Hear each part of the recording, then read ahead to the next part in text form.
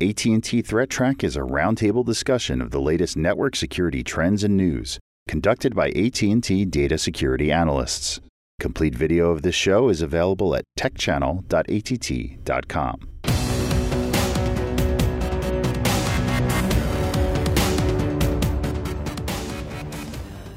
Hello, welcome to AT&T Threat Track for September 20th, 2016. This program provides network security highlights, discussion, and countermeasures for cyber threats. Today I'm joined here with Joe Harton. Welcome, Joe. Hi. Glad to have you back. And for folks that aren't familiar, Joe leads the engineering team that helps to develop our threat analysis platform. And it's good that you have insights from developing the platform, but also into the security activities that need to be protected. Right, we try to look at it from both angles. Absolutely. And we have online John Markley. Welcome, John. Thanks for having me, Brian. And John, I think it's been some time since we've sort of introduced your role. You're involved in, I think, predominantly analyzing the activities that might impact mobile devices. Is that correct? That's exactly correct. Mobile endpoint security is what we call my role, and it's really just looking at threats and vulnerabilities associated with those handsets we all know and love. All right, and thank you for being here today. We'll talk a little bit about some of the advancements in mobility as well as some of the challenges, I'm sure. I'm Brian Rexroad, and so let's get into the program. First of all, John, your opportunity here, I guess, everybody's kind of downloading the new Apple iOS 10. And I know my daughter was pretty excited because you get to have animated emojis, but I don't think that's the key feature of this release. Can you tell us a little about it? Sure, yes. Stickers are really exciting for a lot of people. I'm not quite sure why. I guess I'm in the wrong generation. But the Apple, of course, had their announcement a couple weeks ago, and they talked about their new, devices coming out, like the iPhone 7, the 7 Plus. And a number of other things. And one of the things that we've been expecting for some time is a new Apple iOS release, this version 10. So, they finally got it published and distributed, and it was available for update. I just got to mention that from a security perspective, that 10 release had a number of things, including the updated patches for the Pegasus Trident vulnerability that was fixed in 9.3.5. So they did push that out to and get you all updated with that for the 10.01 release. Now tell us a little bit about the Pegasus Trident vulnerability. This was the issue. I'm sure it was covered in previous programs, but it was essentially that there was a reporter who had indicated that somebody had pushed him an SMS push, a text, and he said if he were to click on that, then he would get his device what they call quasi-rooted. So it actually put some malware on there, and then it could actually do a little spying on his device. Yeah, so that was a case where I think it had to do with a WebKit vulnerability or something along those lines. Is that correct? Yeah, that's correct. There were three 0-day vulnerabilities that were kind of linked together. One was a JavaScript, one was a Safari, and one was I'm trying to remember that one was actually a rooting type vulnerability. And those three vulnerabilities in a sequence was what would have compromised his device if he had gone through with it. So that was patched in iOS 9.3.5, right? And also is included as a patch, or basically as a part of the iOS 10 release, correct? Correct. So as soon as you loaded 10, you immediately jumped to 10.01, which had the final part of that patch. All right, very good. So it's good to know that the serious vulnerabilities are patched, and we're moving on. Okay, very good.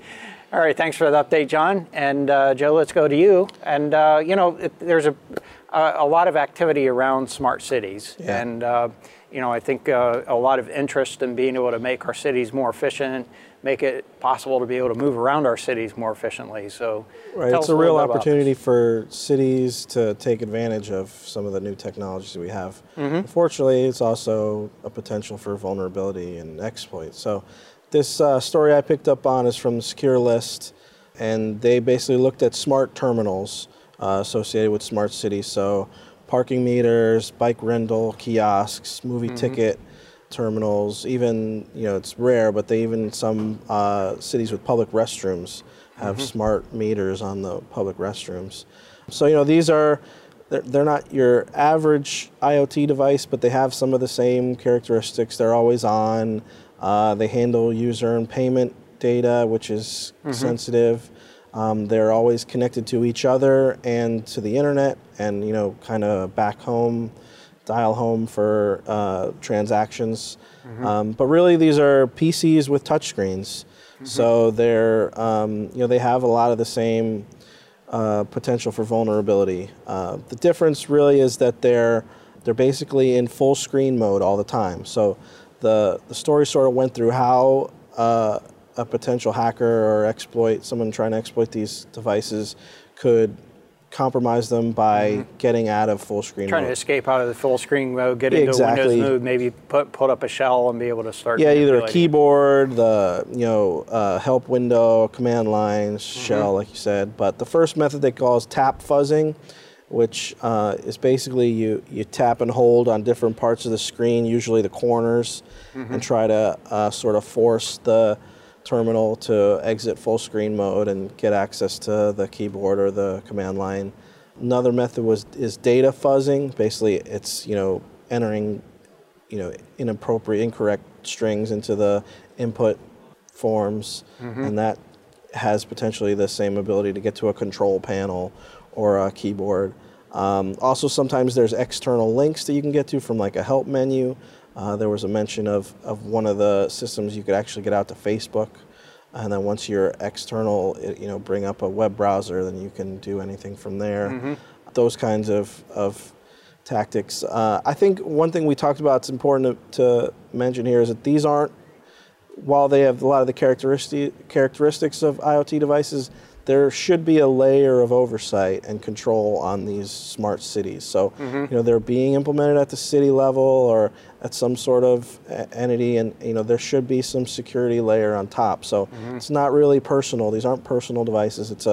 Either it's a bike rental company or the city municipal parking authority. You know, there should be some entity controlling the security on these devices. So, you know, it does provide an opportunity for some fixes on these things that we would hope to see, you know, some controls over the ability to you know, lock down these devices. So this isn't necessarily saying that there are existing vulnerabilities in deployed stuff. It's a case where these are things that could happen and may in fact exist in some, you know, example tests that they've done. Right, and they may have been in beta or pre-release where someone got to look at them. So you're right, it's not necessarily existing, you know, issues with these devices. But it's good to point out, I guess there are two aspects here. One is that, you know, cities that are involved in doing automation in the city systems really need to be thinking about the security aspects. Absolutely. And it's not just the network security, it's the user interface security. Right. And as you pointed out, these are,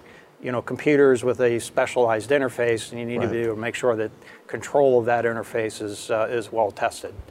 And then I think the other aspect is, and you know, of course, cities have the opportunity to solicit services to help with that, to be able to put together the packages for them.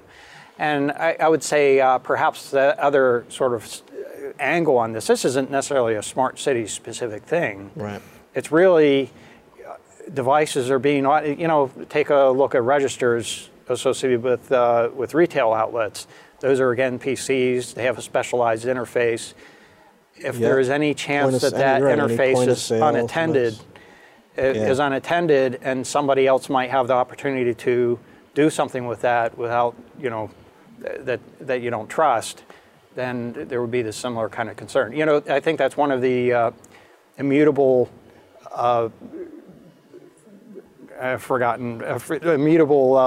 security principles. I've forgotten the exact name of it, but Microsoft had a thing that basically if you allow somebody access to your computer, then they own that computer. Right. This is not quite that, because presumably the computer is in a protected enclosure. You're only granting access to the things that you trust. It's important. And while it is internet access, like you said, presumably it's controlled access, and, you know, there's some level of oversight as to what these devices can actually get to. So ATMs would fit into the same category. Absolutely. And in fact, you know, they probably have some pretty robust testing around that, we've because I seen can plenty imagine. of exploits on ATMs, haven't we? But they've also been pretty well, pretty well put together. As Brian Krebs probably has the best inventory of articles on that topic for anybody that's interested. But this really kind of fits in that same category. That is, if you're going to have an unattended kiosk, and I think that's really sort of the theme here, any unattended kiosk where perhaps malicious actors might be trying to access the interface. We'll have to be, paying attention to what kinds of things they might want to do. And, we didn't even get into the notion of physically trying to get into these places. Maybe they'll just poke a hole through the screen and reach in there and do something. So. Yeah, how many of these devices have USB ports in the side of them too, right? Right. Absolutely. So this is, I think this article brings to light some very important considerations. Yeah, we'll probably see more on beyond. smart cities moving forward. So. Yeah, absolutely. All right, well, thanks for bringing that. So, John, let's go to you, and I think you have a quiz for us to grapple with. So you usually have a quiz of some kind. This one's a little easier or harder depending upon how how well your memory is. One of the things I got to thinking about as a quiz is we use a lot of acronyms in normal conversation, especially in the cybersecurity world. And usually we choose acronyms that we can speak, as words, but not necessarily do we always understand where do those acronyms come from. What do they really mean? So I thought, okay, I'll give a little bit of acronyms that I know I see almost every day. And let's see, let's see how well we do. I think you guys will get this pretty easy. But if you don't, then I'm sorry, I stumped you. I didn't mean to make you look foolish. Anyway, 3DES or triple DES is the first one. This one I think will be easy. A, triple data encryption algorithm, or B, 3 distinct encrypted sequences. What do you think, Joe? I think B, 3 distinct encryption sequences. Yeah. You know what? I think both of these are wrong. Oh, they're both wrong. Well, if it were actually 3 DEA, that might fit. But DEA is already taken by the Drug Enforcement Agency. So to disambiguate the acronyms here, I think 3DES is really triple data encryption standard. Correct. It's a little bit of a trick. Just the first one is probably closer because 3DEA is actually what a lot of people call triple DES. Yeah. Oh, really? But it doesn't say, doesn't trip off the tongue, right? Right. So perhaps what is the sort of the little trick here is each of those encryption steps would have a unique key, or to basically put it together, it's one long key. But I think, and correct me if I'm wrong, John, I believe that the middle one, that is the first encryption, I think the second one actually is a decryption, and then the third is an encryption. Is that consistent with your understanding, John? I think that sounds right to me too, Brian. I'm not much of I'm not a cryptographer real well, but that does sound very, very familiar to me. Yeah, it's a little counterintuitive. I think it's just to give it a little bit of variation in the activity. So, all right. How about the next one? So I'll give you the second one, MD5, is either A, methodized decryption, 5th version, or B, message digest, 5th version. What do you think, Joe? I don't know. I got the first one wrong. I'm going to keep quiet on this one. Okay. All right. Well, I happen to know that MD5 isn't used for decryption. It's used for creating basically a signature.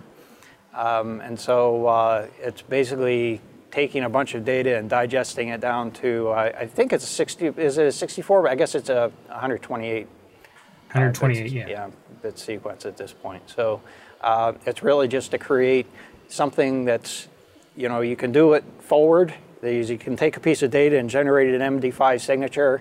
It's really, really hard to take an MD5 signature and figure out what data is needed to create that signature. Really, really hard. So B? It's B, yes. Yes, B. All right. All right. Well, maybe these will be a little easier. We'll go a little faster. But did it sound like I was trying to avoid answering the question there? All right. Here's one for you. A, challenge handshake authentication protocol, or B, challenge access protocol? Brian? It's got to be challenge access protocol. No, it's not. Oh, really? So, No. Shame on me. I should know the answer to this. So, tell us a little more about it, John. So you have, if you think back to the old standards of networking to do, it's kind of an encryption kind of takeoff still, but you have CHAP and PAP. PAP, I think it's proxy authentication or authentication protocol. So you have these mechanisms that allow the trusted relationship between 2 points on a network, and CHAP is one of those, especially like in a VPN world or an IPsec type world. Very good. And by the way, for our viewing audience here, John gives us the questions. He doesn't give us the answers ahead of time. And by definition, we're really not allowed to research it. So, it'd be pretty easy to figure this out if we did a look up on it. But this is real life. The goal is to embarrass us, I think. So I'm stumping you more than I thought I would. Okay, that's good. Okay. That's good. All right, radius maybe. Here we get networking. A, remote authentication dial-in user service. Or B, restricted access, denial and usage service. I think Radius is remote authentication from what I remember. So I would go with A on this one. Yeah, I would tend to go with A as well because something about denial and usage service just doesn't sound like what you're looking for here. And then here it comes, right? What's the correct answer? You got it right. Yay! It's kind of funny that we still use. I guess we still say dial the phone. Yeah. And it's even though I doubt that Radius is used in any kind of a dial-in service these days, but it's it should be truncated. It should be remote authentication access or something like that. So. Alrighty, so next question here. Well, last two, we got to get mobile. I am a mobile guy, right? So I got to give you two mobile ones. We use these now. These I hear a lot. So these are two ones that certainly I don't expect everybody to know, but I know in my day to day I use it a lot. SIM, A, service into mobile, or B, subscriber identity module. I like B on this one. Subscriber identity module. Yeah, I like B as well because it kind of comes as a little module. Yeah. And you jam it in the device. Right. Bingo? Nice. Yeah. Yep, bingo. So, and that's exactly right. You think about a SIM chip that goes in your phone. That's what SIM actually stands for. Mm-hmm. Cool. All right. Then the last one, maybe a little tricky. MZ, which we talk about lately. With some of the security stuff for why people are going to LTE over 2G because of concerns over eavesdropping and whatnot. We use the word MZ a lot. And so A, international mobile subscriber identity, or B, internal mobility sequencing interface. Is it international, Brian? I don't think it's international, is it? Wouldn't it be more internal? What do you think? Well, I'm a little biased here. You know this one. And it is definitely internal. Yeah. But I think the key word here is sequencing. I'm not sure where the sequencing would come from. If there were actually a notion of rolling. Oh, you're right. It's more of and it's more of an identity than an interface too. All right, I'll go with you then. A. Yeah, I tend to think of MZ as sort of a MAC address for mobile devices, and it is unique internationally because if you want to be able to provide roaming services internationally, you want to be able to uniquely identify devices internationally. So I'm going to go with international mobile subscriber identity. And you got it right, guys. And in a way you said it, Brian, was exactly correct. You want to think of MZ like you would to a MAC address on an Ethernet card. Mm-hmm. Unique. It is identifier, and it is what says on the SIM. It's associated with your phone. It's in that combination between SIM and the MZ that's actually in the device. You have a very strong sense of identity in that device that's unique to you. And so when we talk about falsifying or trying to masquerade as somebody, these are the things that you have to duplicate. Mm-hmm. Well, and in fact, I think as MAC addresses are assigned to manufacturers, I think blocks of MCs are assigned to manufacturers as well. Is that correct? That's absolutely correct. Yeah. You can tell if you know enough about something, you could tell who made that device by the MZ. Perhaps not the specific model number, but you can certainly identify who manufactured it. Right? Cool. All right. Well, thank you for that quiz. You know, that's always, I think, the diversity of what you bring to the table here, John, I think is part of really what makes that quiz valuable, is that we get to explore some new areas on the program in doing that. So let's take a look at the internet weather for the last week or so here. And first and foremost on the list is, you know, our top 10 most probed ports. That's, you know, obviously a standard part of the program. This is from yesterday, September 19th, 2016. We show a really large proportion of activity on port 23 TCP. We're going to take a little closer look at that. It's followed by port 22 TCP. We're not going to take a closer look at that one, however. I think that's kind of on par with what we've been seeing pretty much recently. 3389 TCP after that, 43 TCP, 1911. You know, I think that's a little bit higher than we typically see in terms of the number of probes, but it generally is associated with researchers doing that probing activity. Generally, what I would put in the category of somewhat innocuous. Port 80 TCP, you know, 443 and port 80 are often getting probed. In fact, there's a reasonable amount of botnet activity doing the probing on anything web. As you might expect, looking for vulnerabilities, SQL injection attacks, cross-site scripting attacks. There are opportunities for that is.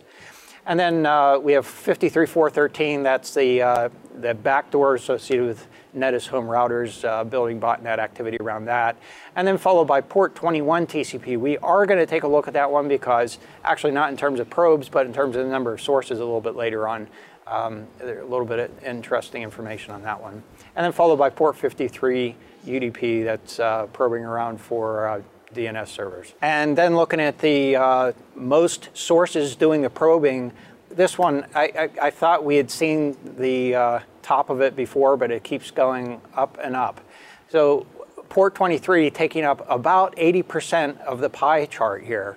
That's really significant, and I think this is a new record, at least from what I have seen. I haven't actually gone through all the data to figure it out, but through the course of an entire day on aggregate, we saw in excess of 1.6 million unique addresses, is actually closer to 1.7 million unique addresses, just probing on port 23. So a significant amount of activity there, followed by a mere sliver in the pie on port 2323 TCP, but we are going to take a little closer look at that one as well, because it has an interesting geographic demographic associated with it. That's not even redundant, but it sounds like a really redundant phrase, geographic demographic. Followed by 445 TCP. We have a few ICMP ports that are being probed there. 80 TCP is in the mix, and as I mentioned earlier, we're going to take a little bit of a closer look at port 21 TCP associated with activity. And I think in last week's report, they reported on 4028 TCP, which was showing some somewhat anomalous activity. So taking a look at port 23, this is looking at the last year of activity. It helped to provide a little bit of perspective. Now keep in mind, even though when we look at a full year ago, we still had a significant amount of probing activity. That is, you know, this activity to recruit new devices, predominantly these closed circuit television DVRs into these botnets, that's been going on for more than a year now, but it really has kicked up over the last 6 months or so and continues to go upward. Again, seeing new records in terms of the number of probes in a given hour, as well as the number of sources in a given hour, up on the order about really close, just short of 450,000 unique sources in an hour. And as we said earlier, 1.6, actually closer to 1.7 million unique sources in a given day. And Joe, I think you had just seen an article where they were talking about 1 million devices in this botnet, and it's easily approaching twice that many. Well, 1 million just in that one family, the Bashlight family, that's doing mostly DDoS. Well, and this is in fact, I think, really a big part of that family. That is, you see the dips in the graph here. Yeah. As those dips go down, that's a strong indication that it's really just one botnet that's associated with those dips in activity. Otherwise, it would kind of level itself out. So it is likely that family of botnets. It has several names associated with it. There are lots of articles that have been coming out recently, and as you pointed out, they are used predominantly for denial of service attacks. Right. And I think we're going to have some additional discussion about that a little bit later in the next program. Next item here is scan probes and sources on port 2323 TCP, and I think this was first reported last week when it sort of popped up on our radar. We're just showing 30 days of data here, and it is, again, lots of IoT devices that are participating in this activity. And, I think it's interesting, probably was pointed out last week, that you can see that there was some probing activity that took place, a couple of events. And this is fairly typical when we see a new port that's being probed. That is, we don't see any increase in the number of sources. So it's just one or two sources. They go out and probe, see if there are any hits, and decide whether or not they want to do it on a more grand scale. And certainly what's happened here is that they basically employed a botnet, used a lot of source addresses to create lots more probes on a broader scale, and that has sort of tapered down significantly since we saw that start. But the other thing I sort of wanted to point out is that since the report last week, I think we had reported on the order of, I'm going to say, around 50,000 sources. It's actually, perhaps it was a little bit less than that. But that did spike up significantly since then, and since it's tapered off. So I don't think we're done with this one. Apparently there are some hits on these devices, and they're being recruited into perhaps a different botnet, perhaps part of the botnet that we were just talking about. It's not clear at this point. Similar types of devices that we're seeing. The other thing I wanted to share with you on this one is the geographic heat map associated with this. Obviously, we're looking on the order of about 7,000 unique devices that have been doing this scanning activity.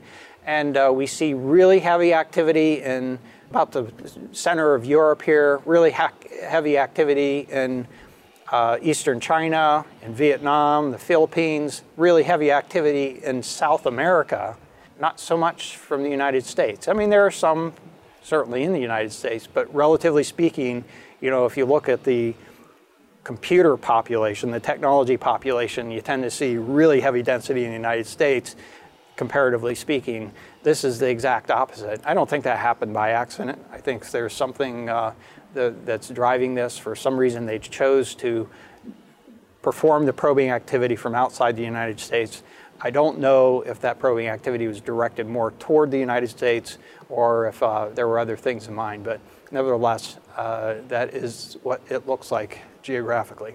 And the last item I wanted to share with you here today is an increase in the number of bytes on port 16393 UDP. This one, just doing a little bit of research, there was actually an Apple support article that indicates that if you want to operate FaceTime through a firewall, you need to open certain ports, and port 16393 is basically the beginning of a range of ports that I presume are dynamically assigned for FaceTime sessions. So I suspect that this is associated with FaceTime. We're seeing an increase in activity, perhaps not by coincidence. This activity started to increase right around September 14th. And John, I think you had indicated that iOS 10, Apple iOS 10 was just released on September 13th. Is that correct? That is correct. So that's certainly a very non-coincidental looking graph there. So the good news behind this is this appears to be innocuous activity. It's a very widely distributed. It doesn't have the indicators of malicious activity. So if you do see an increase of this type on your network, I wouldn't be too worried about it. It may, in fact, just be associated with FaceTime activity. I apologize, that was not the last item.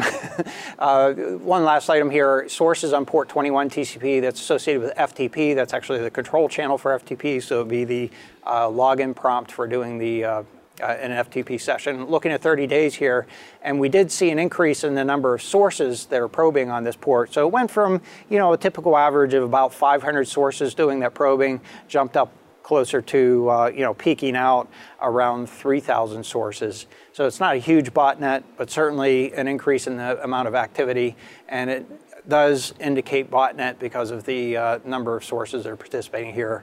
Generally speaking, if somebody were doing research, they might have 100 servers. I doubt that they would have a 3,000 servers or so. So I would treat this as more highly suspect, if not malicious in nature. And if you have FTP servers out there, there was actually recently an article describing how a number of FTP servers are not very well secured, and Somebody had done some research and was able to compromise a number of them, even some that are associated with the government. So that's something that you'll want to be paying attention to help make sure that your FTP servers, if you have any, are well protected. So that's our show for today. We'd like to thank you for joining us. And if you'd like to get in touch with us, you can email us at attthreattrack@list.att.com, and you can find AT&T Threat Track on the AT&T Tech channel.